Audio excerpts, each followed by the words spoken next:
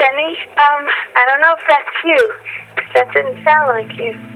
But, you know, it's a funny world where machines could replace people.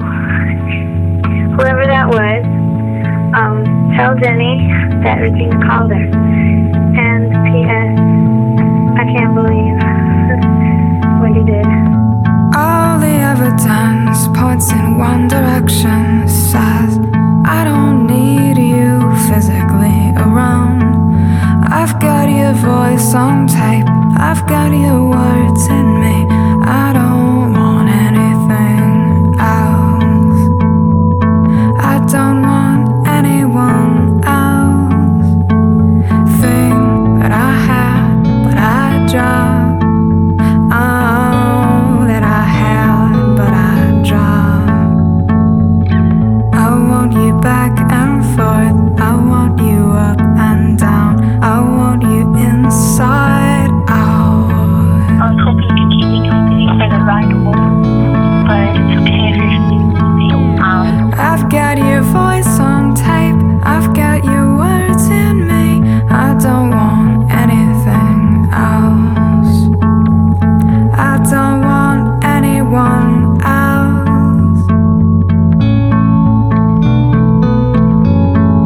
And you say that I don't have this down. I've been practicing out loud. Loading your dollar robots and whatnot. But I just wanted to call to say hi. And, I think I might bring Martha and Tracy up to you guys. That's it. I want you back and forth. I want you up and down. I want you back and forth. I want you up and down. I want you back and forth. I don't want anyone. I don't need anyone else. I've got your voice on tape. I've got your words in me. I've got your voice on tape. I've got your words in me. I've got your voice on tape. I've got your words in me. I don't want anything else. I don't need anyone. All the evidence points in one direction. Says I don't need you physically around.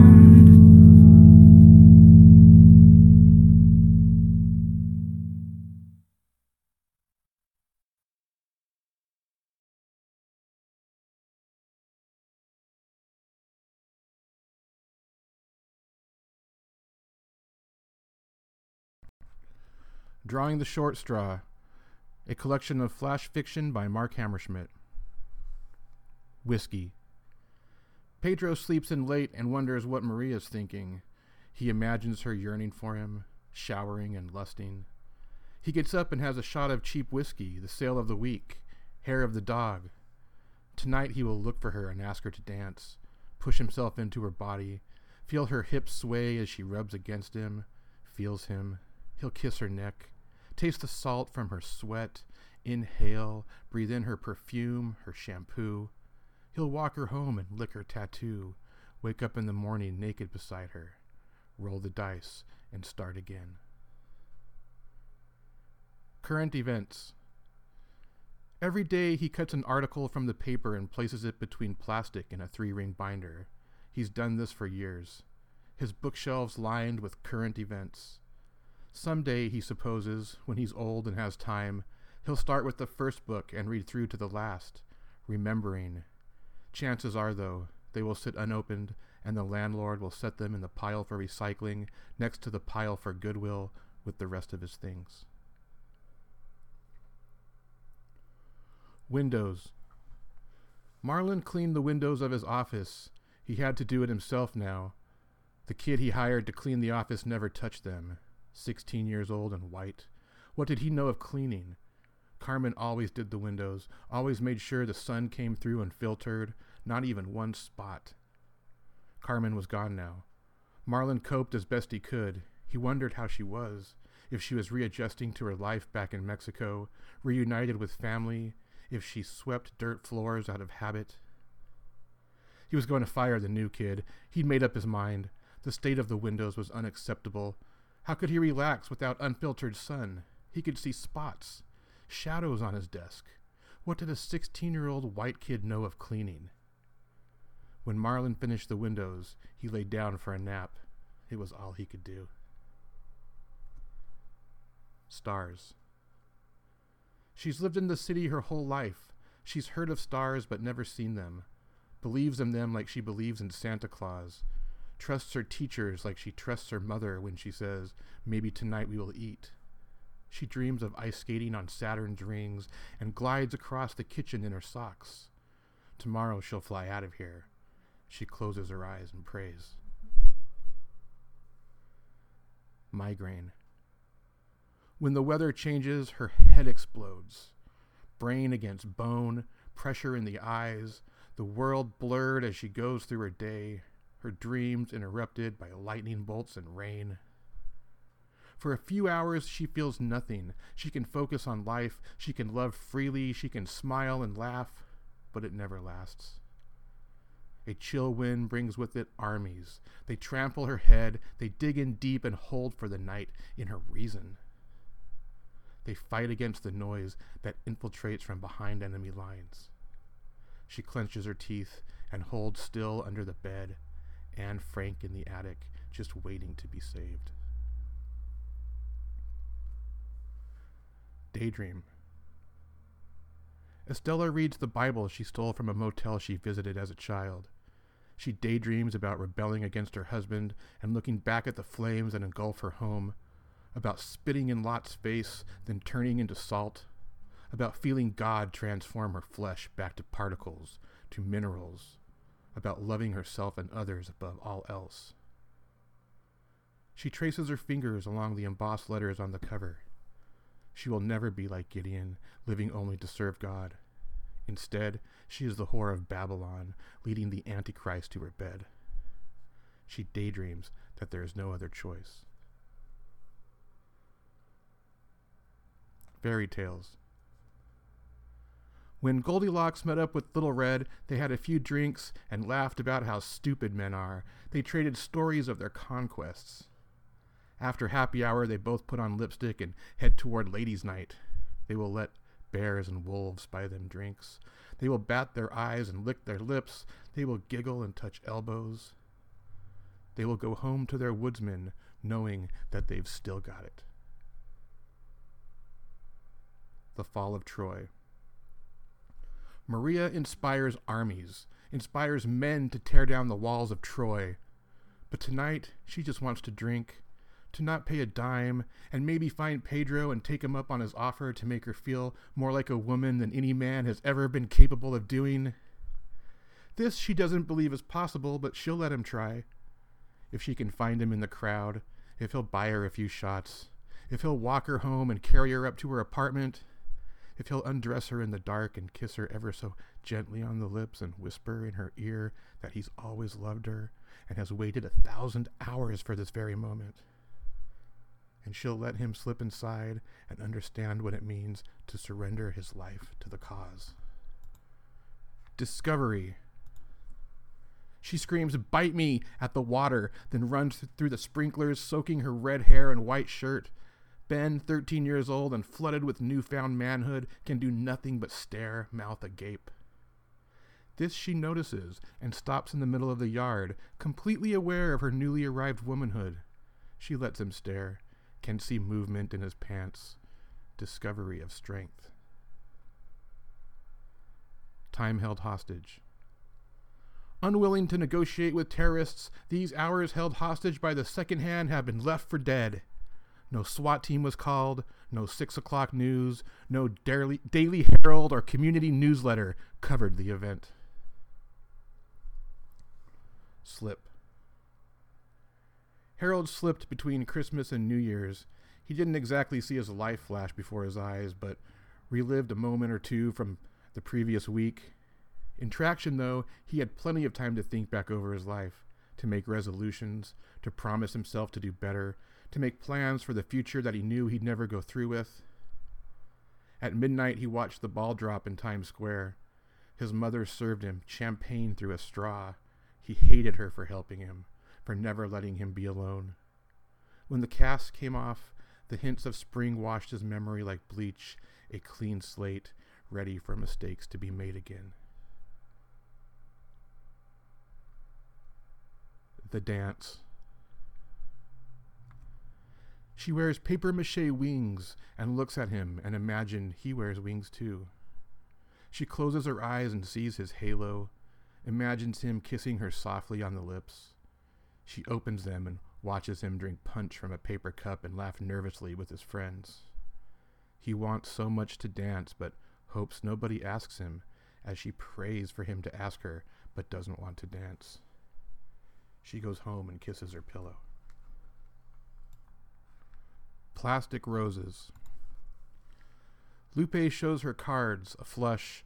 Donald licks his lips and stares at her chest as he unzips his pants. This night is not going exactly as planned. The gray cat. The gray cat smiled at her shadow, then purred herself to sleep. And when you say that a cat can't smile, I'll tell you that I saw it with my own eyes. The corners of her lips curled up in joy at the presence of herself in silhouette. Then she closed her eyes to nap, content with her place in life, and she slept with the reassured comfort that her guardian would protect her, until I turned on the faucet and she opened one eye and stopped purring. Hair. When he lies in bed at night, David feels like Moses drifting down the Nile. He watches the sun through the bulrushes as he glides toward the Pharaoh's daughter. One day he himself might speak to God in a burning bush, or part his hair like the Red Sea, or hand over the Torah as imminent law. But right now he's an infant, unaware of his brush with death, open to the world before him, waiting for the maidservant to pluck him from the reeds. In the morning he will eat cold cereal and pick up his hard hat as he walks out the door, 40 hours a week in the wilderness. Football. The Flint's mailbox was the first down, the Olsons' driveway the end zone. Sometimes I'd run faster than the defender. They couldn't get two hands on me. I'd waltz in for the touchdown, Sunday afternoon heroics. But sometimes I'd have an off game, and we'd be forced to punt, which really means that you threw it so a wild kick wouldn't go through a window. Everybody would stop when someone yelled, "Car!" It was like waiting for security to grab a streaker. Paris in the spring. I dream of spending springtime in Paris and never going to the Eiffel Tower, never even seeing it in the distance. The same goes with St. Louis and that big arch thing, or Rome and the cathedrals. I hang out in the underground pubs and hope someone knows English so the locals don't laugh at me. And even if they do laugh at me, I don't care, as long as the bartender understands whiskey and keep 'em coming. Because a full glass of whiskey is the only way I know to keep a dream and out of the categories of I used to think about and never gonna happen. Last night. In the morning, she wonders if last night really happened. She presses 2 fingers on her wrist to feel for a pulse. She dresses and leaves without saying a word. Before lunch, she calls his apartment to see if he remembers. No answer. She eats polpettine di mare and washes it down with a glass of Vernaccia di San Gimignano. She forgets to leave a tip. After dinner, she rings the bell to see if he'll come out. The lights are off. The windows are dark. She goes to the club and meets up with some friends. In the morning, she wonders if last night really happened. Ghost dance. Pedro dances with Maria. She's in rare form tonight. Her dress floats around her body like a ghost. Pedro's ghosts aren't so visible. He hides them deep inside. Sweat drips from his face, determined. Anthony watches from a nearby table, through the corner of his eye, waiting. Other men's lazy boys. After he fixes the water heater, he will take her in her husband's lazy boy. Not because he wants to, but because he has to. It's where he finds his self-esteem. It's where he gets back at the bully. It's where he sticks his middle finger to the system. At night, after a couple beers, he watches the game and goes to bed alone. Tomorrow he will go back trying to stop holes in the dam with his finger. Lost. That year I'm in the 8th grade and falling in love. We were in Ms. Johnson's history class together. Ms. Johnson is known by her students as Lonnie because of her personalized license plates, which according to student myth is the name of her lover. Nobody likes Ms. Johnson. She goes out of her way to embarrass students and sends anyone who calls her Miss rather than Ms., accidentally or not, out to the hall. Charlotte sits in the next row, one desk ahead of me. On warm days, she wears a tank top, and I can see the side of her breast before it disappears under her bra. I spend many class periods and many hours after imagining heaven. I love the way her brunette hair bounces off her freckled shoulders, the way her smile makes my problems all fade, the softness of her voice saying "here" during roll call. And I imagine her looking at me like she feels the same way. That year I learned nothing about history. Home. Billy grinds against Liz. He calls it passion on the dance floor. Liz feels him getting hard against her, knows that he's hers, can make him believe in God if it will serve her purpose. Tonight it won't be necessary. She pushes herself into him, leans in close, tastes the sweat on his neck, whispers in his ear, "Take me home." Ice cream. The ice cream stained the concrete where she dropped it years before. The rain was no match for chocolate baked in by the summer sun. She stood and stared at it, looking for the Virgin Mary or Elvis. All she saw was ice cream. She closes her eyes and looks through her eyelids. She doesn't remember that day, only every day since. In Spain. Catherine eats butterfly wings. She likes the blue ones best. They leave a light tint on her lips that makes her look cold or dead. Jonas ate a cockroach once. He thought it was bitter. He likes fried ants, though, especially seasoned with sage. Catherine and Jonas both like wine. Catherine likes Zinfandel. Jonas thinks it's too sweet. He likes something drier. They both like to fall asleep drunk and dream of Spain. Maybe after dinner they will talk or make love, and maybe tonight they will fall asleep naked and dream of the sea. They will hold hands and walk along the shore. They will spend eternity in each other's eyes. They will find peace in each other's arms. When they wake up, they will set off in search of insects. Son of a. The dead end he grew up on was a figure of speech, but somehow we always knew he would never amount to much. He was his father's son, a son of a bitch, destined to live through history repeating itself. At the end, he felt no regrets. He didn't know any better. The window. Viv cuts out Stephen's heart and eats it for dinner. She fries it up in butter and serves it with a nice Cabernet, the bottle she's saved all year. She eats alone by the window, watches the lights dance across the lake, imagines herself a reflection drifting on the surface, carried by the waves. Viv finishes the wine and retires to the bedroom. Under silk sheets, she dreams of the next life, of dancing in castles, of driving nice cars. With the new day, she forgets, gets dressed, goes to work, comes home and fries a heart, and eats it alone by the window. Drifting. At the Grand Canyon, he thought about jumping, such a beautiful place to soar like an eagle. At Niagara Falls, he thought about diving, such a beautiful place to plunge like a honeymooner. At Mount Rushmore, he thought about carving himself into stone, such a beautiful place to become immortal. Everywhere it was the same. He just wanted to fit in. On the phone, his mother made him promise to remain himself, to stay calm, to not do anything drastic. In motel beds and backs of cars, he dreamed of greatness. He wanted to outdo Columbus and find India in the West. He wanted to fly through the Bermuda Triangle and have lunch with Amelia Earhart. He wanted to travel to Loch Ness and take pictures that would change the world. With the sunrise, he traveled onward. Under sheets. After dark, we dressed up like angels and ran through city streets in sheets and wings. We knelt down at altars made of garbage bags and drinking fountains and small bronze sculptures. In the park, we watched satellites and told each other our dreams and secrets and counted the minutes until morning.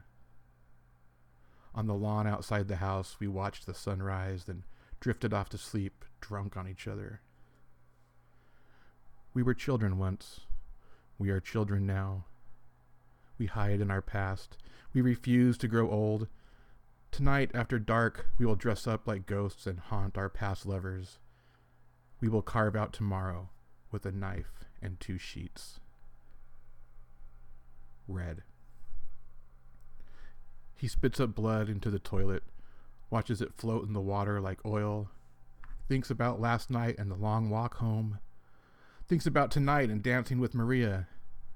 Billy keeps telling him everything will work out. Pedro wishes he could believe him. His chest burns from drinking rat poison, the whole goddamn bottle. He closes his eyes and dreams in color. 1973-2. Each Sunday I read the obituaries and take note of whose time was up and who left too soon. I try to figure out how the young ones died, passed away due to complications, returned to the loving arms of God after a long battle, tragically taken. I don't spend as much time with the old people. I know why they've gone. They've had enough and finally decided to get the hell out of here. As I read these, I wonder what mine will be like. What will the writer of it say? Then I just hope that nobody bothers writing one for me. I don't want some curious reader to decipher the code and figure out the reasons my life was sadly taken too soon. And I like to think of acquaintances saying, I wonder whatever happened to that guy. To them, I'll still be alive out there, living my life as a face in the crowd, another number in the world, another vague memory of their past. Not a blurry photograph in the paper with a paragraph or two attempting to make me sound kind and as having made an impact on the world. The writer's attempt to bring meaning to it all. Silence. Maria dances with ghosts, feels them swirl about her legs. Pedro dances with reckless abandon, throws punches in the air. Something is missing that night. Music. Wings. A catalog for new wings came in the mail today. I'm not interested. I'm content with the wings I've got, with the broken left tip and the old joints that creak and dirt from 1,000 years of mistakes. Quiet now. He copes with not drinking by pacing the house, replaces alcohol with footsteps, avoidance with thought, forgetting with memory, sleep with voices. They grow louder with every passing day.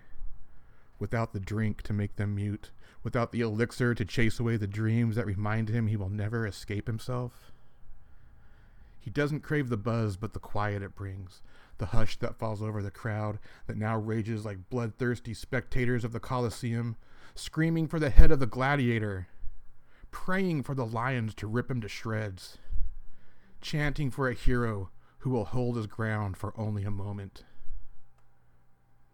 He stands tall long enough to hear his name echo through the stands, then surrenders himself to the beast. Stalemate.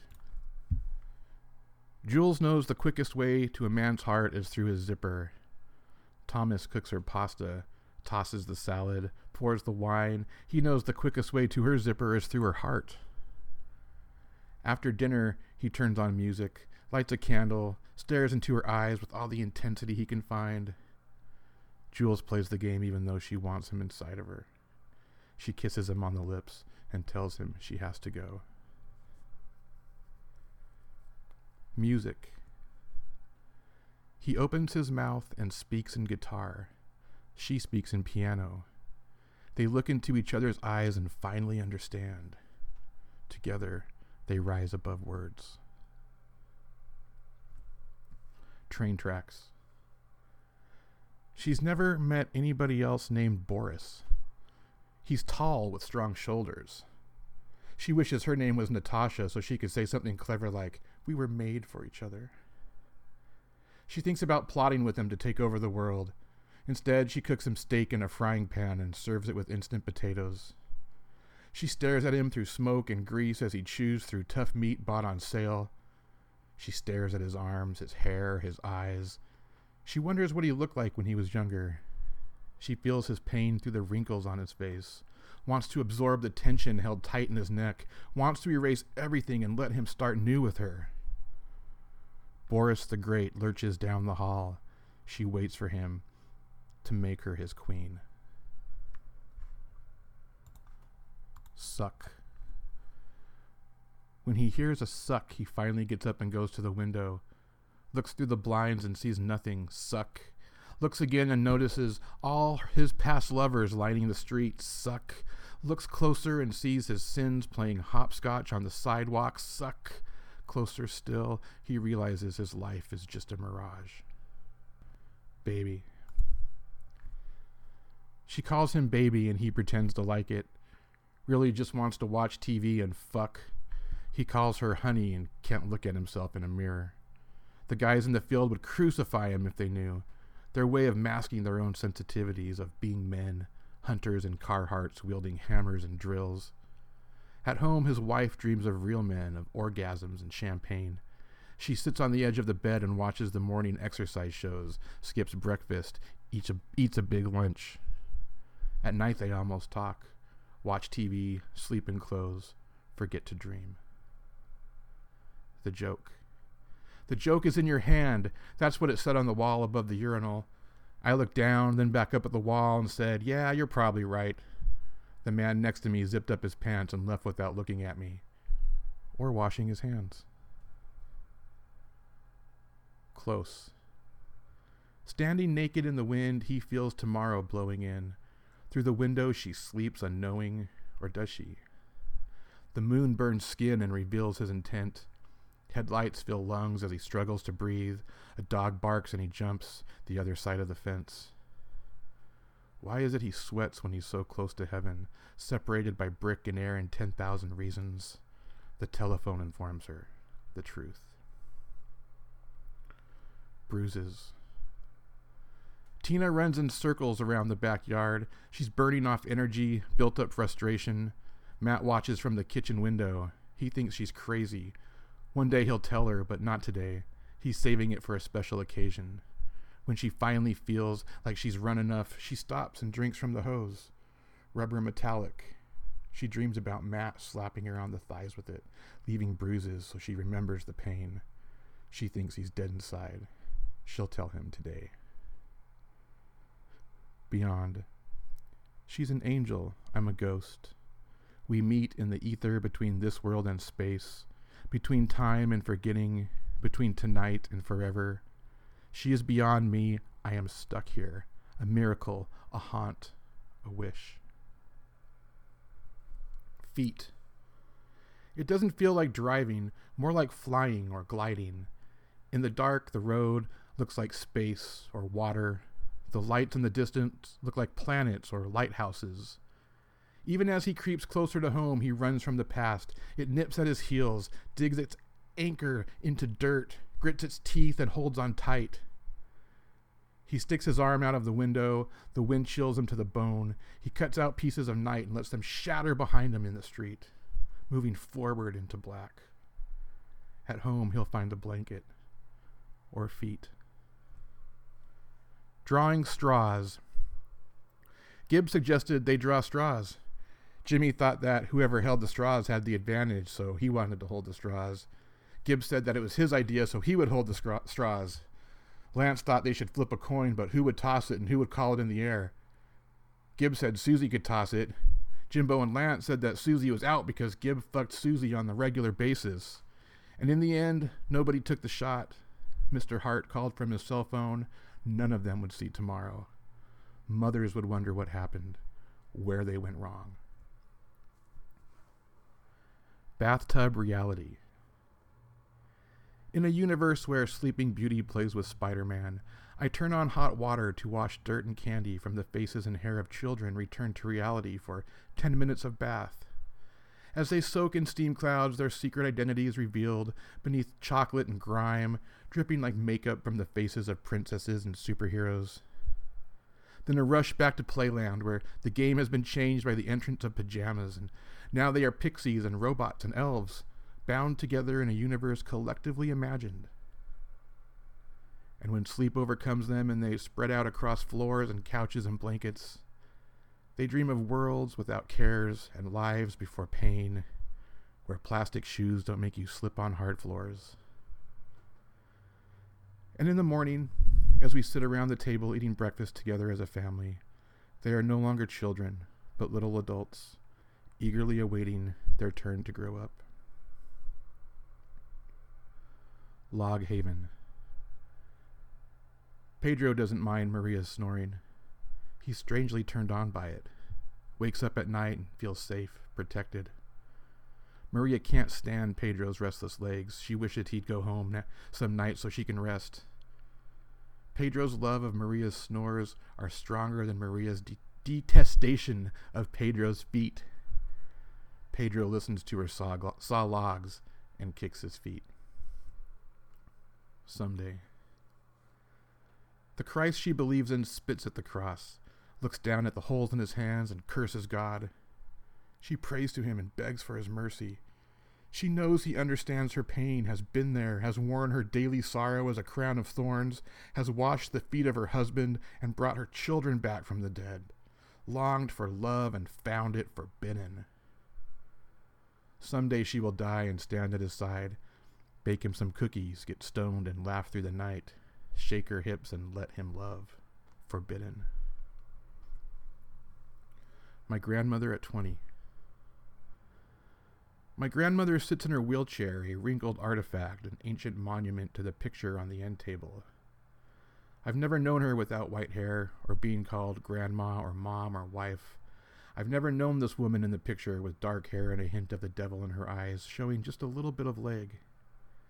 She has always been part of the landscape of my life, never a real player, and as I sit with anxiety as my own children run dangerously close to her Tiffany lamp, I am struck with the notion that I am well on my way to the same obscurity.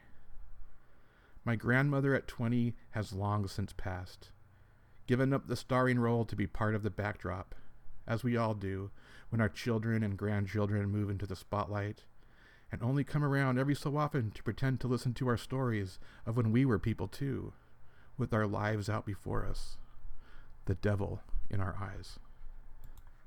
Vanish. We watch them from the backyard. Nana says they're UFOs. Papa laughs and says they're planes.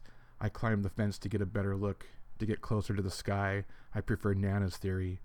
I spread my arms and yell, "Hey! Hey, I'm right here! Come and get me!" Both Nana and Papa laugh. They think I'm joking. When the lights instantly vanish, Nana looks at Papa and smiles like she knows. Dishwasher.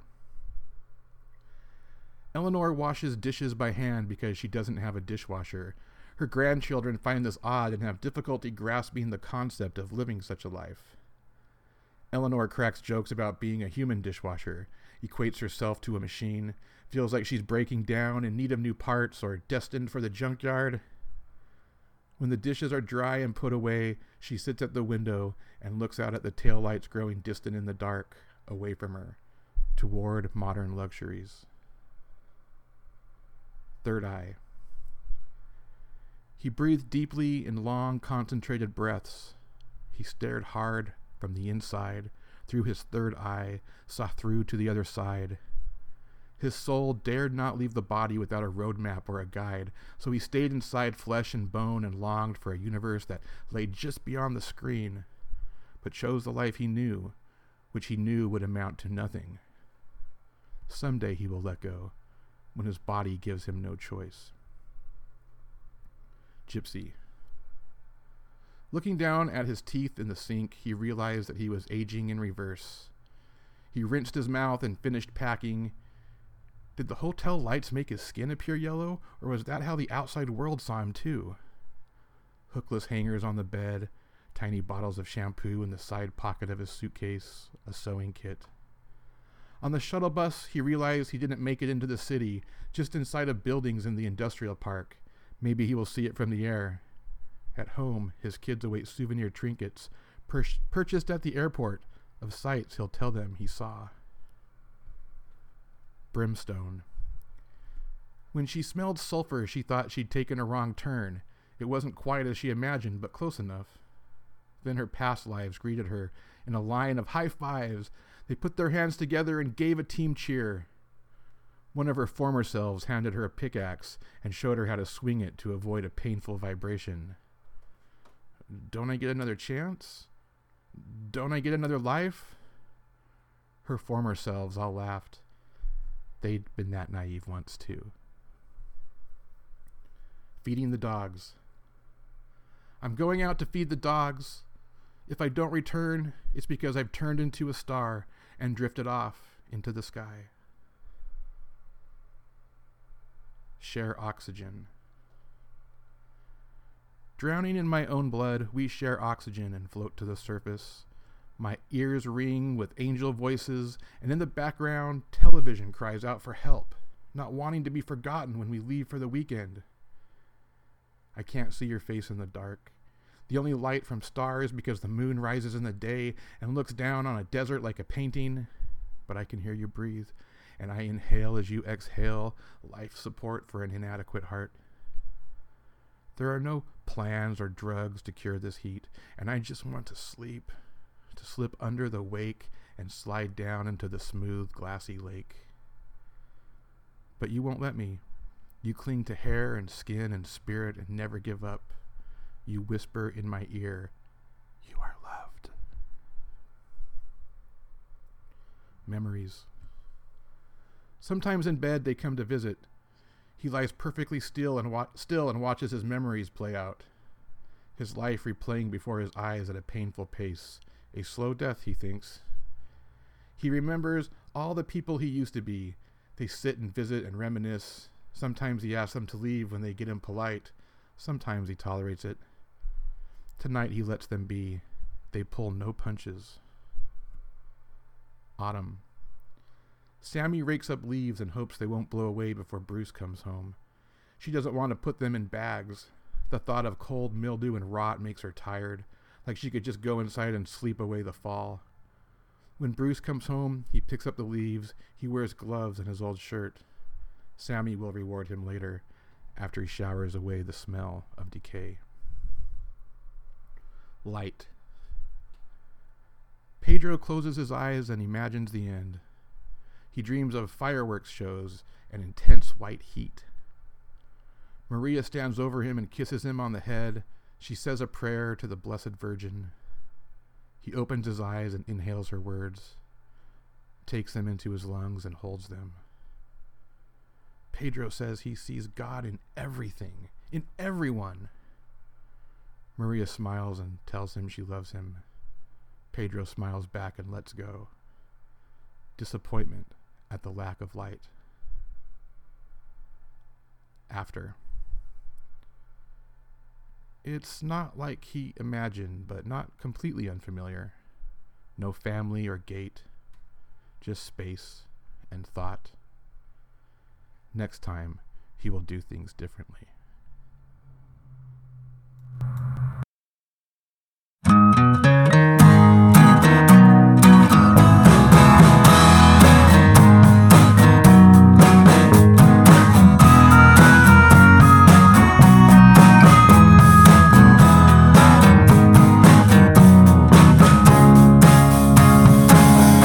Slow down, you are out of control. One of us is right, one of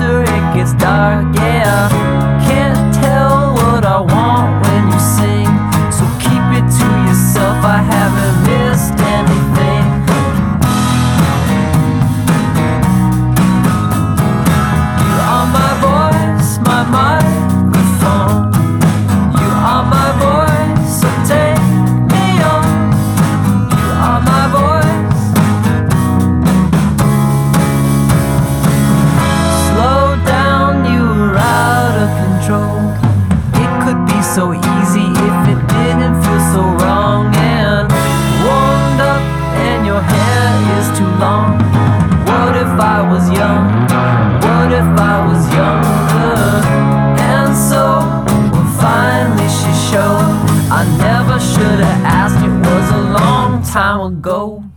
You are my voice, my microphone. You are my voice, so take me on.